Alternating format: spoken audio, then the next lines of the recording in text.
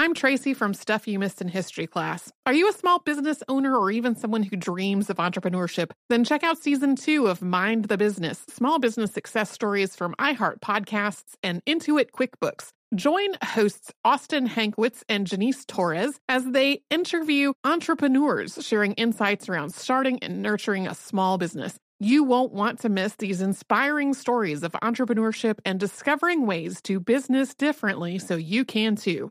Planning your next trip? Choice Hotels' family of 22 brands has over 7,400 locations and the perfect hotel for any traveler you want to be. Like a Cambria Hotel, serving up locally inspired craft cocktails for all my folks who maybe want to meet up and talk about Mad Royals. Check into a Radisson Hotel with flexible workspaces for you strivers who listen during business travel. Or a Comfort Hotel with free hot breakfast, family-friendly pools, and big spacious rooms for the parents who listen with their kids and need a little retreat. What are you waiting for? Join Choice Privileges and start earning points toward your next stay. Find a stay for any you when you book direct at choicehotels.com, where travels come true.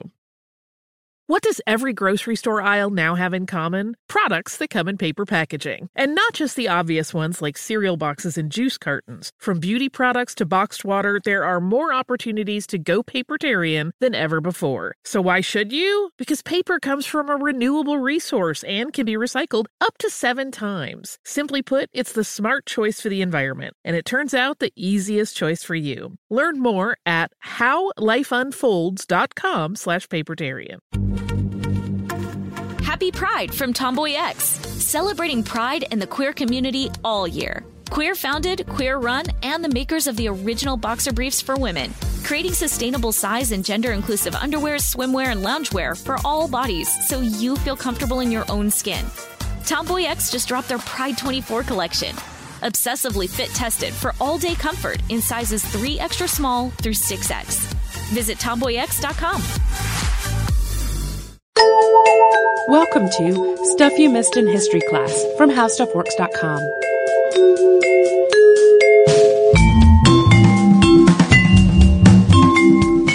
Hello and welcome to the podcast. I'm Tracy V. Wilson. And I'm Holly Fry.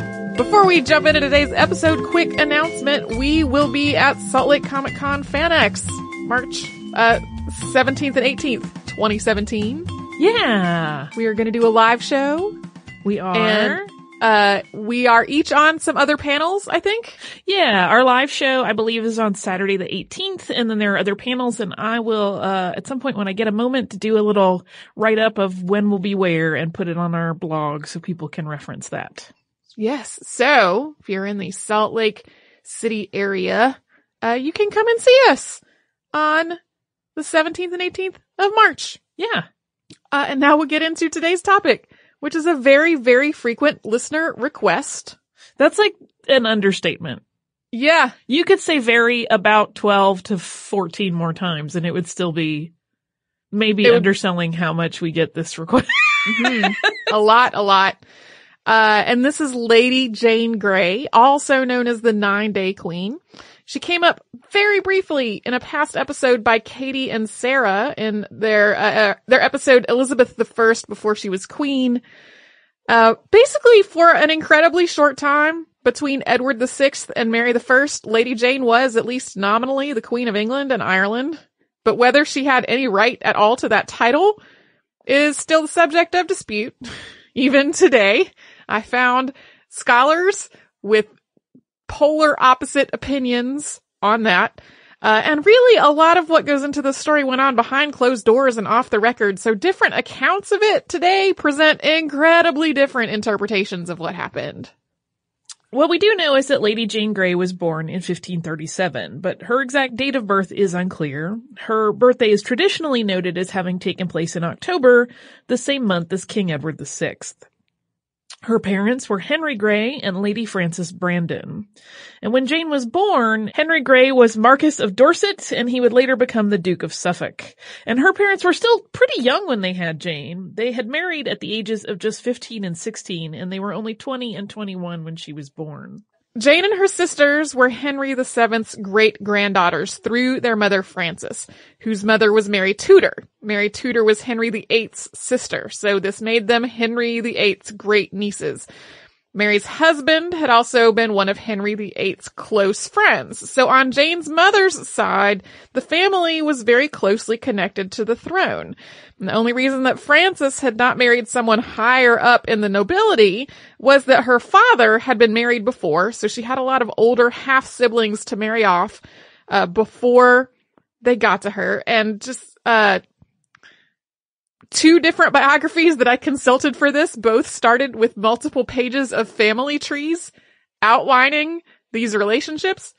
So if it was a little confusing, welcome to the club. It is a little confusing. Frances and her daughters were, at various points, very high up in the line of succession. Henry VIII famously had his series of ill-fated wives and offspring, and in 1536, two of those offspring, Mary and Elizabeth, were declared illegitimate with no claim to the throne because Henry had divorced Mary's mother and beheaded Elizabeth's. Consequently, for about a year before Jane's birth, her mother Frances was basically next in line. Henry VIII at that point had no sons, his daughters had been declared illegitimate, and he had no other surviving siblings. So his niece Frances, while not his child, was at least a lawfully begotten child and an actual relative. When Edward was born on October 12th of 1537, as his father's legitimate son, he became next in line to the throne, making Frances second, since Mary and Elizabeth were still viewed as ineligible to rule. However, in 1543, Parliament passed an Act of Succession, which received royal assent the following year. And this legislation made no mention of Frances or her family, but it restored Mary and Elizabeth back to the line of succession, regardless of their legitimacy, should their brother die without an heir. This Act of Succession also gave Henry the right to name a successor by testament, or in his will, which he did. Henry VIII's will specified that if his children had no male heir, the next in line after Edward, Mary, and Elizabeth would be Frances's children, since Frances was his legitimate niece. The fact that Frances herself was not named in the will as being in the line of succession apparently annoyed her very greatly. And this is one of the reasons why in some versions of this story, she's the one described as being the mastermind scheming behind the scenes to put her daughter on the throne. So from the time she was born, Jane didn't have that many steps between herself and the throne. And apart from her place in the line of succession, her parents, and many other people in her life, hoped she would marry someone quite powerful, perhaps even then Prince Edward himself. So they groomed her to that purpose, paying special attention to her education. She was quite bookish and very precocious, and she developed a widespread reputation as a scholar. She learned to speak and write both Latin and Greek, and she also spoke French, Hebrew, and Italian. She was also deeply religious and specifically deeply Protestant. In 1547, her parents also placed Jane as a ward in a very prominent family, that of Lady Catherine Parr, last wife of Henry VIII and very recently his widow, after she remarried Thomas Seymour, Baron of Sudeley. Sending a child to live with a high-placed family was a pretty typical practice among the nobility, although at age 10, Jane was a little younger than usual for this. Lady Catherine was also Princess Elizabeth's guardian, so for a time, both Jane and Elizabeth were raised in the same household. Although they did get to know each other, because of the difference in their ages, they weren't particularly close, and Elizabeth was also completely aware of the fact that Jane was a potential threat to her own place in the line of succession, since there were no questions of Jane's legitimacy or her parentage to get in the way of her approval as a potential monarch. For about a year, Jane had access to the same tutors and social interactions as Elizabeth did. And it may have been during this time that Jane's father and her guardian began planning for a potential marriage to Edward, who had become king after Henry VIII's death on January 28th of 1547. But Jane's time in this household didn't last very long. Catherine Parr died due to complications from childbirth in 1548, and Jane stood in the role of her chief mourner during the funeral ceremonies. Afterward, Jane went home for a while, but after some back and forth between her father and Thomas Seymour, she returned. With Catherine's death, her royal wealth had reverted back to the crown, so Thomas basically wanted to keep Jane as a ward as a mark of his continued status, so it wasn't like he lost in one fell swoop all of his marks of social well-offness. Finally, Jane's father agreed to send her back to Thomas Seymour, but that did not last long either. In 1549, Thomas Seymour was arrested and charged with treason in an alleged plot to kidnap the king and marry Elizabeth himself. He had also, at one point the year before, been found embracing her to much scandal. He was executed on March 20th, and Jane once again went home. In October of 1551, so a couple of years later, Jane's father became the Duke of Suffolk, and this gave Jane a lot more access to the highest echelons of the nobility without needing to be someone else's ward to get there. And from that point, she was often at court, still with a lot of the people around her angling for her to marry the king eventually. At this point, they were both only 14 years old, and while it wasn't unheard of for people to get married that young, especially among the nobility and the monarchy, all the various approvals that would be required for a royal marriage to take place stood in the way, along with there being lots of other potential candidates for Edward's wife, all of whom would in one way or another suit some kind of political end. So in addition to obstacles, there was competition.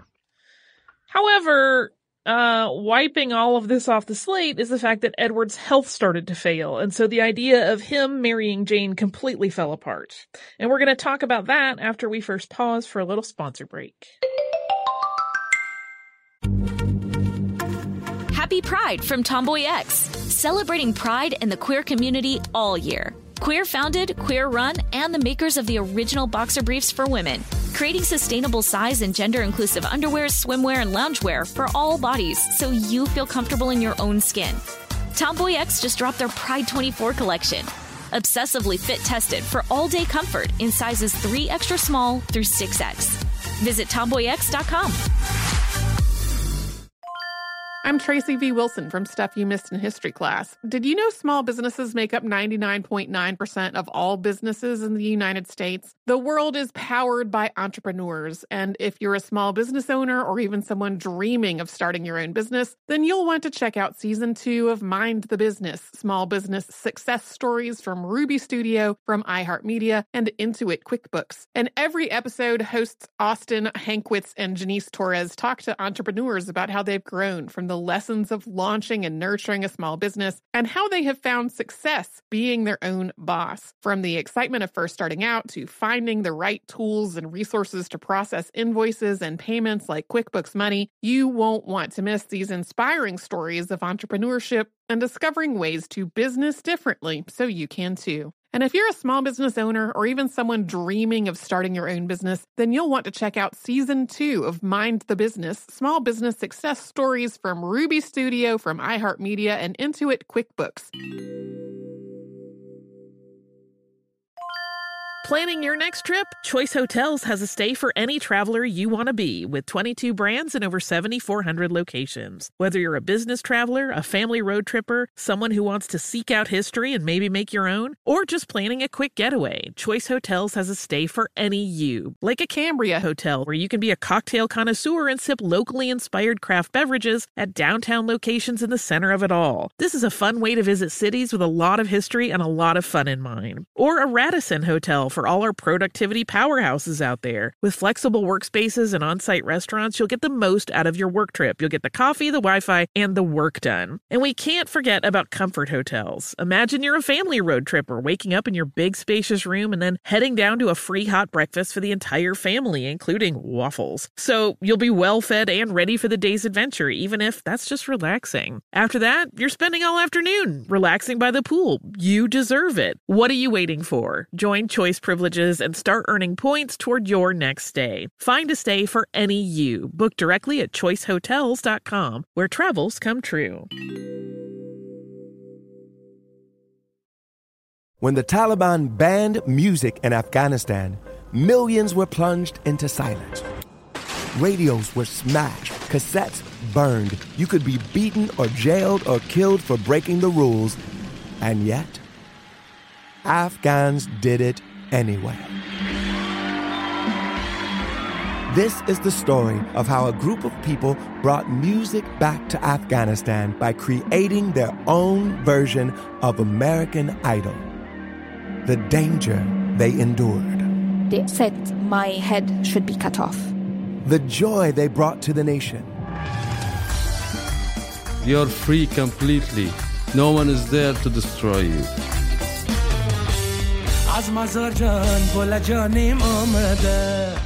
I'm John Legend. Listen to Afghan Star on the iHeartRadio app, Apple Podcasts, or wherever you get your podcasts.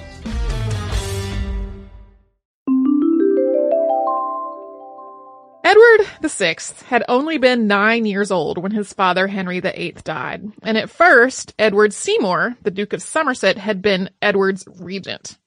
However, if that last name Seymour sounded familiar, Edward Seymour's youngest brother was Thomas Seymour, the same one we talked about before the break, who was executed for treason after an alleged plot to kidnap the king.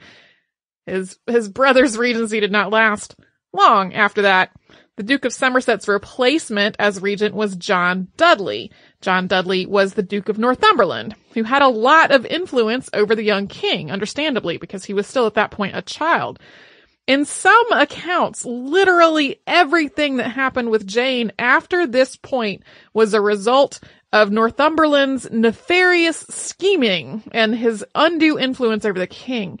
But in other accounts, as Edward gained in some experience and some maturity, he was taking the initiative for at least some of it on his own. In November of 1552, King Edward VI got sick. And by the following February, people were becoming seriously concerned about how long he was going to live. In the opinion of his doctors, he had tuberculosis, and although he did recover somewhat, it was clear that he was still very ill. As the king's health declined, Northumberland started trying to figure out how to secure his own claim to power, since it was not likely he would have nearly such an advantageous place if Mary or Elizabeth became queen. And this was especially true since if the line of succession proceeded as planned to Mary, he would be basically out because he was a Protestant and she was Catholic. At the same time, Jane, her parents, and the many other interested parties around her abandoned the idea of her marrying this ailing king. Their marrying and his dying soon after, having not produced an heir with Jane, wasn't a risk that any of them were willing to take. It's not entirely clear who first proposed the idea that Jane should marry Lord Guilford Dudley. He was the fourth and only unmarried son of John Dudley, Duke of Northumberland. It may have been Northumberland's scheme to connect the family to somebody who was in the line of succession, albeit not at the top of the list. But there's a whole other school of thought on this, that it was really William Parr, Marquis of Northampton, who initially hatched this plan. William Parr had wealth and property that were at stake, which he would lose if Mary followed Edward on the throne. So according to this theory, Northampton thought that if Jane Grey married Northumberland's son, Northumberland would be more likely to back her own claim to the throne, and that would help Northampton protect his own financial interests. Regardless of whose idea it was, the betrothal of Jane and Guilford was announced on April 28, 1553. On May 25th, at the age of 15, Jane Grey married Lord Guilford Dudley in a triple wedding that made multiple connections among the Dudleys and other families.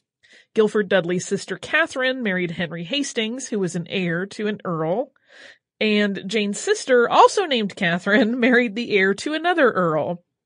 Although the king himself was too ill to attend these proceedings, the triple wedding was hugely attended by the English nobility. Meanwhile, as his father had done before him, Edward VI was writing a will to specify who should follow him on the throne, and there's a lot of speculation into how much input he had into this will. As we said before, it's often retold that this was almost entirely Northumberland's influence. But Edward was also raised as a Protestant, and he knew that if his half-sister Mary followed him on the throne, she would roll back what he saw as the progress of Protestantism in England and would oversee the return of Catholicism. So while it's incredibly likely that Northumberland had at least some influence over the young monarch who was both ill and, as we've noted, not particularly old at this point, he almost certainly had a real interest in the outcome. On June 12th, Edward met with lawyers and judges and instructed them to take legal steps to make Jane his heir, skipping over his half-sisters Mary and Elizabeth. He struck through a previous provision in which Frances, Jane's mother, would rule as governor in the absence of male heirs. A patent outlining this new line of succession was signed on June 21st, making it official, at least on paper, that if Edward didn't survive, Jane would be queen. As we mentioned at the top of the show, different accounts take completely different tacks on whether he had any right to do this. Some of them cite the precedent of Henry VIII's own will, which did specify who should follow him on the throne. But that act of succession that had come out in 1543 and 1544 clearly specified that Mary followed Edward in the line of succession. And there was also a 1547 Treasons Act that specified that changing the line of succession, as it was outlined in the previous act of succession, was high treason. So even at the time, in the opinions of some of the judges who were involved in this, the only way that Edward would have the actual authority to name Jane as his successor would be for Parliament to repeal the Act of Succession. He was king, but that did not mean that he was above the law. Edward did, in fact, issue writs to summon Parliament in September of that year, most likely to do that very thing, get rid of the Act of Succession so he would have the legal leeway to name Jane his heir. However, in spite of doctors and healers being called in to try to keep him alive until the Parliament convened, or perhaps because of it, given how many medical treatments of the day were actually quite harmful, Edward died on July 6th of 1553. And in spite of the questionable legality of it all, Jane was named queen. On July 7th, the mayor of London, the city magistrates, and the guard all swore oaths of allegiance to her. Edward's half-sister Mary, however, did not. Even though attempts were made to keep Edward's death a secret until Jane's succession was secure, those attempts were not very successful, and Mary heard about it. Elizabeth presumably did as well, but she stayed out of this whole thing. Mary mustered a force to march to London to try to assert her own claim to the throne, and on July 8th, she proclaimed herself queen from her estates in East Anglia. She wrote to the council to instruct them to do the same, and her letter to them arrived 2 days later. Jane learned that she was queen at Northumberland's estate outside London on the 9th. Her husband was there, along with her parents and some of the royal council. Reportedly, her response was that she accepted the crown, quote, "if what has been given to me is lawfully mine." In some accounts, she then fainted, and in others, she just fell to the ground and wept. This fainting and or crying came to be used as evidence that Jane was very young, wholly innocent, completely overwhelmed by circumstance, and was basically a totally helpless pawn of her parents and Northumberland. But modern scholars have taken a different interpretation, that it was a very visible and intentional demonstration of her claim that she had not been seeking this throne herself. It had been bestowed upon her unsought. She didn't really have the means to, have a press conference to issue that statement, so instead she fell to the ground and cried so it would be obvious to everyone. From Northumberland's estate, Jane went to the White Tower of London to formally take possession of it as monarch. Almost immediately, though, things started to fall apart as Mary made her own move for the throne. And possibly because Northumberland was hugely out of favor with the general public, Mary was finding huge support. The size of her force grew quickly, including through 5 royal ships that mutinied, with their men forcing their officers to go over to Mary's side. Northumberland started to rally a force to head Mary off on her way to London, and Jane's father was initially supposed to lead it, but he was becoming increasingly ill, so Northumberland took charge of it himself. But he was so out of favor, and this whole plot was becoming so increasingly a point of contention that his men continually deserted him. And the idea that he would steadfastly support Jane if she was married to his son did not wind up holding up. By July 18th, he only had 3 men left, and one of them was Jane's ailing father. He abandoned his efforts to protect Jane's claim to the throne on the 19th of July, at which point she was removed. He formally proclaimed Mary Queen on the 20th.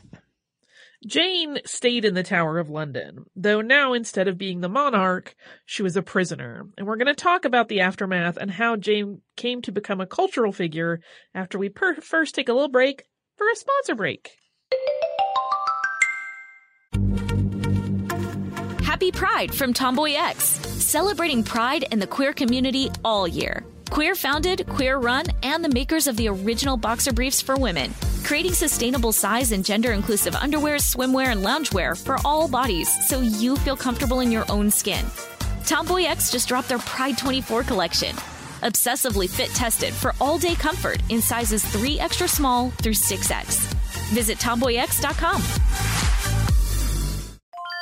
I'm Tracy V. Wilson from Stuff You Missed in History Class. Did you know small businesses make up 99.9% of all businesses in the United States? The world is powered by entrepreneurs, and if you're a small business owner or even someone dreaming of starting your own business, then you'll want to check out Season 2 of Mind the Business, Small Business Success Stories from Ruby Studio, from iHeartMedia, and Intuit QuickBooks. And every episode, hosts Austin Hankwitz and Janice Torres talk to entrepreneurs about how they've grown from the lessons of launching and nurturing a small business and how they have found success being their own boss. From the excitement of first starting out to finding the right tools and resources to process invoices and payments like QuickBooks Money, you won't want to miss these inspiring stories of entrepreneurship and discovering ways to business differently so you can too. And if you're a small business owner or even someone dreaming of starting your own business, then you'll want to check out Season 2 of Mind the Business, Small Business Success Stories from Ruby Studio, from iHeartMedia, and Intuit QuickBooks.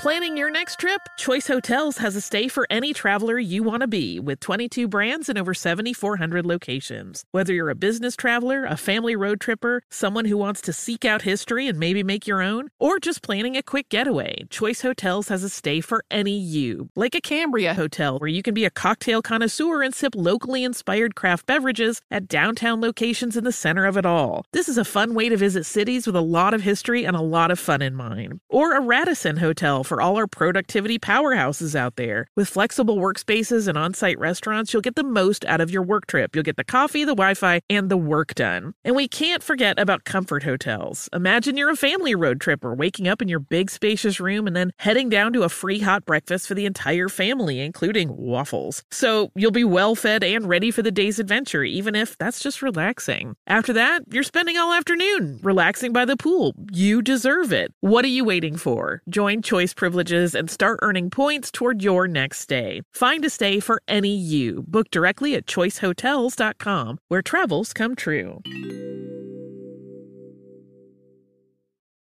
When the Taliban banned music in Afghanistan, millions were plunged into silence. Radios were smashed, cassettes burned. You could be beaten or jailed or killed for breaking the rules. And yet, Afghans did it anyway. This is the story of how a group of people brought music back to Afghanistan by creating their own version of American Idol. The danger they endured. They said my head should be cut off. The joy they brought to the nation. You're free completely. No one is there to destroy you.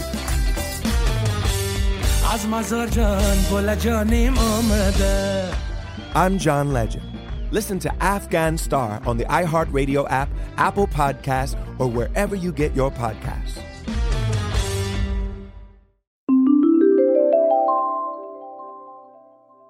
Mary I, who would go on to be known as Bloody Mary, formally entered London on August 3rd, 1553. And as the Protestants in this story had feared, she did return Catholicism to the monarchy. and to the country, really. She would later refer to 1553 as her miracle year. Trials for the accused, who were charged with treason for their role in trying to make Jane queen, started on August 18th. By that point, the Duke of Northumberland and many of his sons and supporters had been imprisoned in the Tower since July 25th. All of the accused were convicted, and Northumberland and 2 of his men were sentenced to death. Those executions were carried out on August 22nd. Mary, however, didn't really want Jane to be executed, even though they were on totally opposite sides in terms of religion and in terms of who should be on the throne. And in some accounts, Jane had actually been rude to Mary over her Catholic faith. Mary mostly saw Jane as a pawn and not really that much of a threat. So Jane eventually was allowed some freedom in the Tower, including being allowed to walk in the Queen's gardens starting the December after she was imprisoned. However, that changed the following February in 1554. Jane's father joined what came to be known as Thomas Wyatt's rebellion against Mary. And even though they had nothing to do with this rebellion, the fact that it happened and involved Jane's father meant that Jane and her husband were no longer viewed as harmless innocents. They were both beheaded on February 12th of 1554. She was just 16 at the time. Jane's father was beheaded for his role on February 23rd. There are a lot of people who get beheaded in this story. That's why the whole Bloody Mary thing happened. Yep. The beheadings continue long after this story is over. Because of the role of religion in this whole saga and Jane's own steadfast devotion, she wound up being regarded as a Protestant martyr. While she was imprisoned in the Tower, she wrote letters to her family in her New Testament and in her prayer book. She wrote to her sister in one of these books, quote, "I have here sent you, good Sister Catherine, a book, which although it be not outwardly trimmed with gold, yet inwardly it is more worth than precious stones. It is the book, dear sister, of the law of the Lord. It is his testament and last will, which he bequeathed unto us wretches, which shall lead you to the path of eternal joy. And if you with a good mind read it, and with an earnest mind do purpose to follow it, it shall bring you to an immortal and everlasting life. It shall teach you to live and learn you to die." Before her death, she sent this New Testament to her sister. And while awaiting her execution, Jane claimed that she had simply accepted the throne that was offered to her. She had not sought it herself, which she did to try to decouple this concept of treasonous from Protestant. Protestant propaganda after her death reiterated the idea that she was wholly innocent and a religious martyr. Once Elizabeth I, a Protestant, became queen, the idea that Jane herself was treacherous mostly faded. Lady Jane Grey became a highly, highly romanticized figure after her death. Overall, we don't have a lot of her letters or her personal papers, and it's unclear whether any of the paintings and engravings that were made of her during her lifetime or shortly after it are really of her. A lot of them are just labeled Jane with no other identifying information, so we know it's a Jane who lived around that time, but not whether it was this Jane. Apparently there was a painting that was very clearly labeled that it was Jane the Queen, but that painting has been lost. The only eyewitness account of her appearance in writing that contains any detail at all was probably a forgery made for an early 20th century biography. So for a lot of people, their mental image of Lady Jane Grey comes from Paul Delaroche's portrait, The Execution of Lady Jane Grey, which dates back to 1833, so centuries after all of this happened. So it was really easy, given all of this lack of concrete information, for her to become kind of a blank slate for the heroine in tragic stories and poems. This was especially true around 1714 and 1715, around the time of the First Jacobite Uprising, which, to recap, was a challenge by the House of Stuart against the reigning House of Hanover. Because Jane's story was all about the line of succession and religious divisions between Protestants and Catholics, it mirrored the political situation at the time, and it became incredibly popular. Edward Young's poem, The Force of Religion, or Vanquished Love, was first published in 1714. 3 editions of that poem came out in under 2 years. The tragedy of Lady Jane Grey was first staged in 1715 by playwright Nicholas Rowe, which was his last play and the most successful play of the season. As we said at the top of the show, there's a lot of detail we just don't have about Lady Jane Grey. And a lot of people imagine her and have depicted her as this sort of completely lacking agency teenage waif who was pushed from place to place by parents and guardians and Northumberland and everyone else. But given her intelligence and her education, and the fact that she had been immersed in a very cutthroat nobility since her birth, it's unlikely that she was the totally unresisting pawn that she's often depicted as.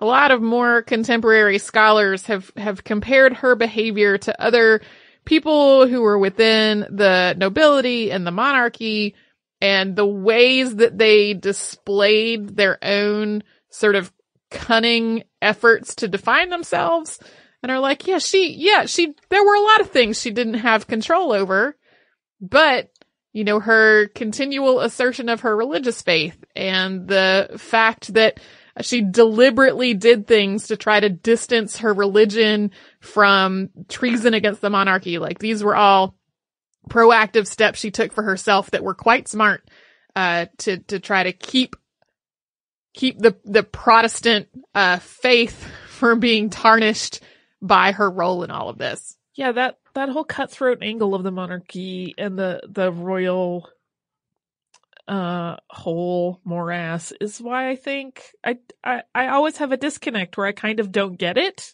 Because I feel like, and granted I'm looking at this from a very modern perspective, but I feel like if I were involved in all of that, I'd be like, that's cool. I don't need to reign. I'm just gonna go over here and have like maybe a little shop and be alive. That sounds fine. Yeah. But I guess if you are raised to believe that it is your birthright and that that's the most important thing on earth, you would be more invested in it, and less like a hippie like me that's like, that's cool. Let's just leave this alone. Don't need to have any of that. It kind of gets on, a couple things get on my nerves. One is that a lot of the very basic summaries of this whole thing leave out that she was actually a relative. They make it sound almost like she was a hapless teenager plucked out of nowhere and stuck into the line of succession, which that is not really the case. And the other is how many just seem to portray her as a blank slate of parental ambition. Yeah. Who had no say in it, when really we know that she was quite intelligent, and that she corresponded with scholars in Britain and on the continent. Like, she had a lot more going on than just a political pawn for other people to stick somewhere. We have a bit of business before we jump to listener mail. Yeah, this March, lots of podcasts are encouraging folks to try lots of other podcasts. It is called Tripod, #Tripod, spelled TRY pod, not tripod like on a camera. One of the podcasts that I have enjoyed a whole lot is Welcome to Night Vale, which is very different from our own podcast. It is a fiction told through a local radio broadcast, with a cast of characters who I genuinely love. The 100th episode came out, not that long ago, and was genuinely touching and moving in so many ways. Anyway, I love it a whole lot. So, if you go onto Twitter, search the #Tripod, TRYPOD, you will find lots of shows that people are talking about and recommending, so you can find new stuff to listen to yourself. And I do also have some listener mail. This is a subject that a lot of people have written to us about, so I'm just picking one of the ones, one of the things that has come in, and it is from Kate, and I think this might actually be the first one that came in. Kate says, love the podcast. I've learned so much driving to and from work and look forward to learning a lot more. I live in Wisconsin and found the butter versus margarine episode very interesting, as my mother could remember driving to Illinois with her mother to stock up for margarine for their family and friends. Apparently, Wisconsin is still enforcing a not that old law about butter quality, and people are still smuggling contraband butter into the states, We have standards, and fancy imported butter totally doesn't measure up. Here's a link to a story that aired yesterday. Yesterday at that point was February the 14th.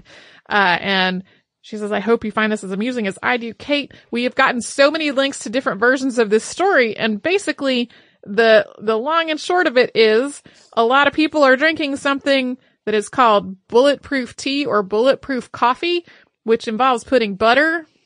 Yeah, that kind of had like a big surge in popularity a couple years ago. Yeah. But now there are still people hanging on to that. Yep. And everybody's, the go-to is grass-fed butter, which is kind of hard to find. And the favorite, apparently, in this particular area, is Kerrygold Pure Irish butter.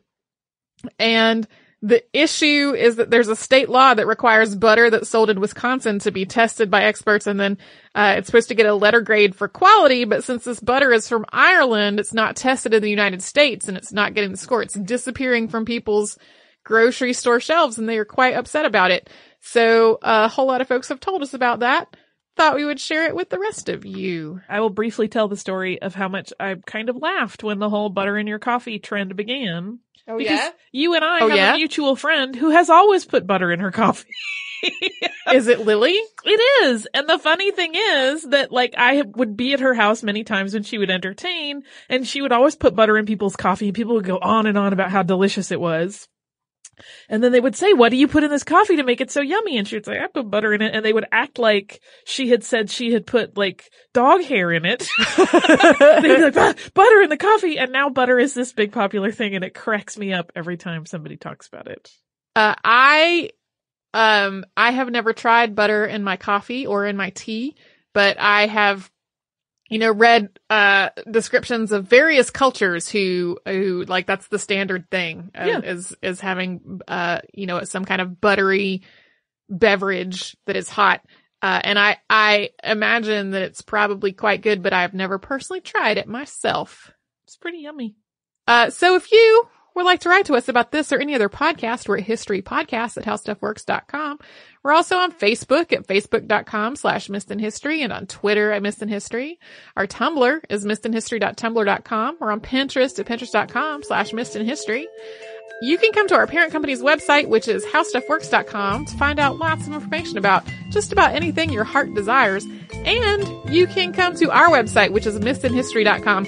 You will find an archive of every single episode that has ever happened. You'll also find show notes for all the episodes Holly and I have done. And we're going to start combining those show notes with the page that the podcast is actually on. So everything is in one place. So no more having to hunt in two different places for that. So you can do all of that and so much more at howstuffworks.com or missedinhistory.com. For more on this and thousands of other topics, visit howstuffworks.com.